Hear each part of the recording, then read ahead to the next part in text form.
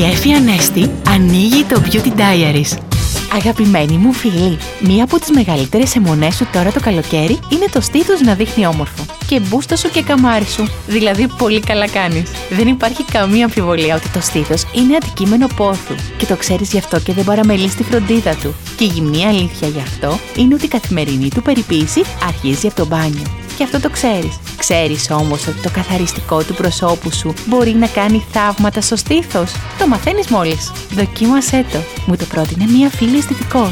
Και εγώ ακολουθώ ό,τι αλλιώς και αλλιώτικο μου προτείνουν. Αρκεί να καταλήγει σε ομορφιά. Εσύ, κοίτα ό,τι και αν κάνεις, να βάζεις και λίγη φαντασία. Ναι, τα φιλιά μου. Ήταν το Beauty Diaries με την Εφη Ανέστη.